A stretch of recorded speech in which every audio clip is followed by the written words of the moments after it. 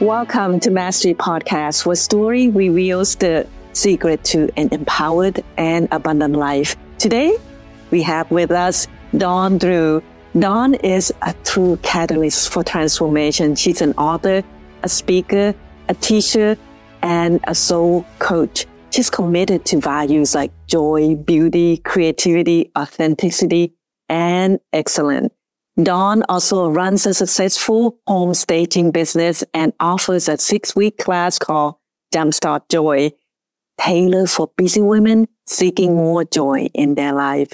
She believes that our world is best served by her joy, not by her suffering. Welcome, Dawn. Thank you for being here. And I give everybody a hug, but I can't get up today. Because of the mic is here. Virtual hug, like air hug. We call that air hug. Thank you for being here, Dawn. Thanks for having me. Nice to have you here. Your brand is called Joy and Ease, right? What's the story behind that? What stimulated you to create Joy and Ease? Well, it came from the cry of my own soul. As a mom, busy entrepreneur, wife, mother of 4, helping in the community. We wear many hats as women. And I found myself incredibly exhausted. And the thought of doing more years of this was I can't imagine another 20, 30, 40 years of my life being exhausted all the time. And so I had spent a year where I had a friend challenge me, what is it that you want to leave in the year behind as we go into the new year? And I knew right away it was people pleasing. I was done with people pleasing. But when I spent the next year and I thought, what is it that I want for myself? Up from the depths of my being came the words joy and ease. I want more joy in my life. I want more ease. And I began to suspect that I was living my life in a way that I was making it harder for myself. And I knew that the way that I was living, as successful as I was not sustainable if I wanted a long and quality life. What are we working so hard for if we're not in joy and finding the ease of life? Right. And you work mainly with busy women, right? And I was one of those. I still at times cannot get away from being so busy. And, as a successful business owner and career woman, you just find yourself busy doing. And, what is your advice for women in that situation? I know you created a book, right? And you also had the workshop, Jumpstart Joy. That's my class. Yeah. Can you talk a little bit about Jumpstart Joy? Yes. Jumpstart Joy came out of the book that I've written, which is Joy and Ease. Are you ready to change your life? And that was the challenge and looking at that. And so Jumpstart Joy is a class that's designed to kind of go along with what I had written in the book. And it's just a 6-week class. And we take many of the places where we're looking for joy in our life. What about our relationship to others? So often as women, we are people pleasing. Yeah. We are driven more by shame, guilt, fear than we are from joy. And so if we want to shift that, we get to be intentional. We get to begin to ask ourselves questions. So in my book, I talk about the 3 tools that we take on the journey for more joy and ease. And that's courage, curiosity, and compassion. Courage, curiosity, compassion. Beautiful. Why are those 3? Courage. It takes courage to live a life of joy. It takes no courage at all to be miserable. Many people are making a lifetime out of it. But to live out of a place of joy is to step out of the crowd, is to begin to listen to yourself and make decisions on the basis of what you want and what you are passionate about. And that takes courage. I believe you. And what I find working with women, we can be a little bit embarrassed about wanting to live out of joy because we live in a society that says work is the thing that we measure our life by. How often at the end of the day, we're saying something like, I didn't get anything done today. Where if we listed what we actually got done, it was probably quite a lot, but there's always more to be done. When we begin to measure our day in joy, we measure differently. We're still working. I love to work. I love to have impact. I love to make a difference, but I am now measuring from the place of joy and what brings me joy and the joy that I bring to the world. And I feel like the world is better served from that center. So we have courage and we have curiosity. Curiosity is a great tool because we can get in self-judgment. We can get in a place of pain and we can get stuck. Curiosity is the tool of the open-hearted and the open-minded. And so when we ask questions, we can listen to ourselves and we can listen to others with that openness that allows for answers and change to come into our life. So curiosity is the thing that allows me to set down self-judgment and find solutions. And then compassion. We all think about having compassion on others, but oftentimes we have the least compassionate with ourselves. So I always say compassion begins first with ourselves. Mm-hmm. So when fear rises up, we're being courageous. And our first thought is to tamp down on that fear or to tell ourselves, logic our way out of our emotions. Compassion says, tell me more. There, sweetie. You've been really courageous today. Of course you're feeling afraid. I made a mistake. Oh, I just want to die. Shame comes in, guilt, that inner critic. Compassion brings the kindness that we need, and it soothes the soul. Yeah, I believe that in order to serve the world better, right, you gotta be good right here first. You can't put an oxygen mask on someone when you're suffocating. Mm-hmm. So you have to come up for air first to do the work that you're here to do. I liken it to being a beggar. And so I see myself with a cup going out into the world, working, but I've not filled my own cup. Mm-hmm. And when I bring that to the world as a beggar, I never know what someone's going to fill it with. Right. And when I prioritize my joy and I realize that I am responsible how I feel and how I show up in the world, everything else begins to line up and I release other people. It's just a much cleaner way to live. Right. Absolutely. The three things that you told us about, courage, curiosity, and compassion, right? All these are in your book. Are there tools that comes with it that you describe in your book that help us with that courage? I know a lot of people go into victim mode, right? This happened to me. And I'm just gonna, I had that too. I mean, we all are human, right? There are times when we feel like we just want to be victim.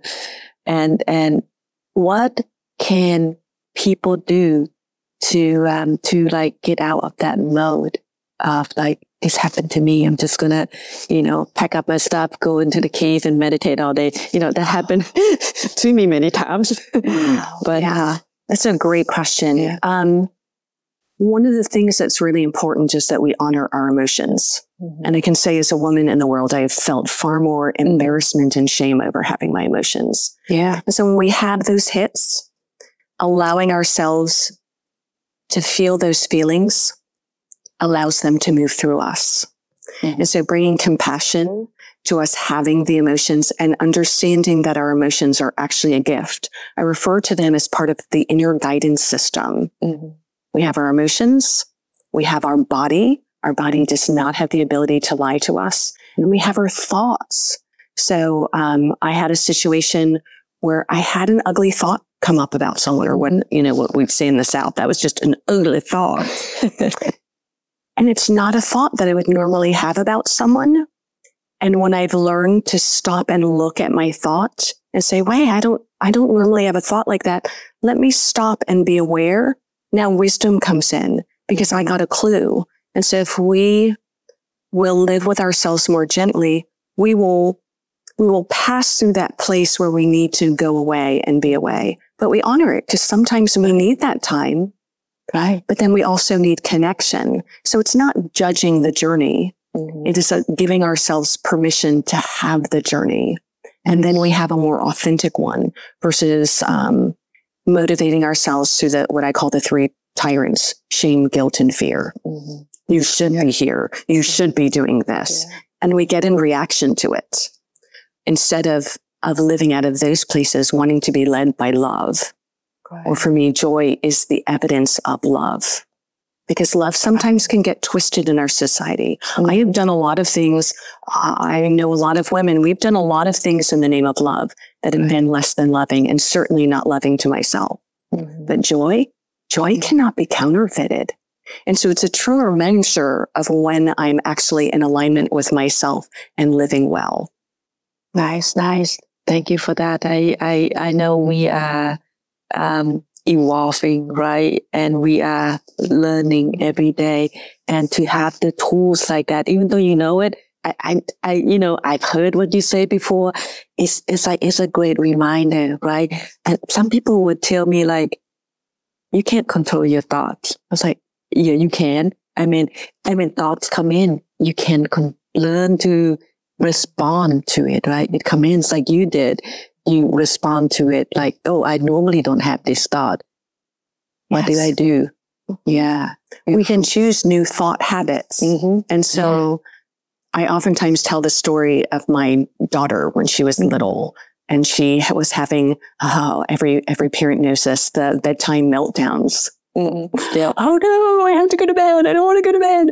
And my whole goal is like my night begins when you go to bed and there's the zoo tomorrow. So you've got to get sleep or tomorrow's not going to be pretty. And so practicing with her saying, when you hold this thought of having to go to bed and I let those emotions rise up and she felt it and close your eyes. We're going to think about going to the zoo tomorrow. Oh, you saw the joy just rise up within her. And understanding these things both can be true at the same time. One thought does not support me. Now, if I want to be miserable, I will give myself permission to be miserable, but understand it's not that we don't take hits and we have our moment, but will we move through that and choose something that supports us in the journey, or will we make our life harder for ourselves and ask other people to make us feel better? Nice. So in that case, you taught your daughter to focus on the joy of going to the zoo instead of the drudgery of like trying to put herself to bed. Nice. And there are periods of grief. We take real hits in our life. Yes. And so these tools, they are not meant to beat ourselves up. If we are doing that, they are not the tools that we should be using. So grief needs its own rhythm and does not need to be shamed. You just need to focus on the positive. We sit with grief and we allow it to be our teacher. Right. And when there are moments where a choice opens up, we take them. So beautiful. Thank you for that. So this book that you have, there are 3 sections to it. I think it's about relationship. Can you explain a little bit about that part of your book? Yeah, thanks for asking. There are 3 sections to the book, and it kind of parallels my journey. The first section is our relationship with others and what can go awry, because we need some practical tools and what happens in our relationships. So we deal heavily with people pleasing, which tends to be something we women especially carry. The second section of the book, because my conclusion is it's not a problem that I love other people. I am not connected enough with myself. So the second section is how do we connect with ourselves? And then we're in our authentic power. So all the people who have been telling us, you just need to set boundaries. And I find my boundaries are more dashed lines than solid lines. Yeah. We're looking at how do we connect authentically with ourselves so that we occupy our space and make decisions from that place. The third is then our relationship with work. And we talk about the Western culture and the work, earn, deserve paradigm. And then what do we do in order to change our lives in the midst of it? So I'm all about the practical tools and where do we begin? Because it's great to have these aha moments, but they have to be practiced in real life if we're going to see change. Nice. I love how you organize the book into 3 sections, and it's all the relationships, right? And as women, and you mentioned it, we complicate it, right? And, judging ourselves too much and always overwork to prove that you are something better than the great you already. And the relationship with work is very important for us to understand. With that said, what is the one tool, right? If women out there, if they can do anything, just one thing today, what will be that one thing? Okay. So we're going to get nitty gritty. I tell women to begin paying attention to their resentment. Resentment is a red flag. I'm doing something I don't want to be doing. Mm-hmm. And when I continue to push through, it becomes sickness in my body. Or so many things go awry. So resentment is not a bad thing.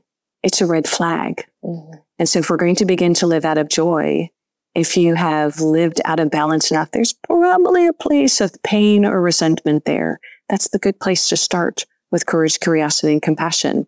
Ask some questions around it, but be kind to yourself because you let yourself get to that place. It's a journey.